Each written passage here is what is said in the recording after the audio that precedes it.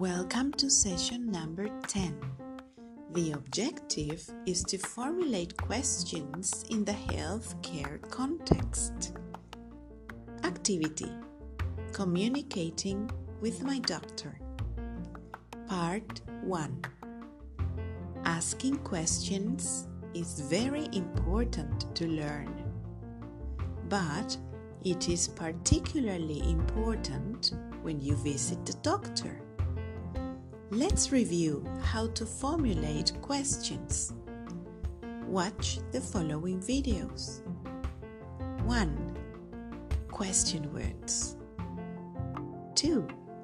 Children asking questions to a doctor. 3. Explaining to the doctor how I feel. Write in your bitácora. What did you ask the doctor last time you visited? What would you ask next time you go to the doctor? What questions you like the most from the second video, Children Asking Questions to a Doctor? Great! Part 2.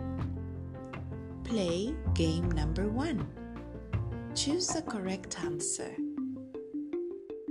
Play game number 2.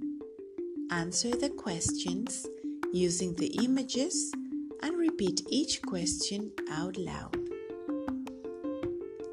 Great job! Part 3. Now you are ready to visit your doctor and ask questions to him or her. Write down 3 questions for your doctor.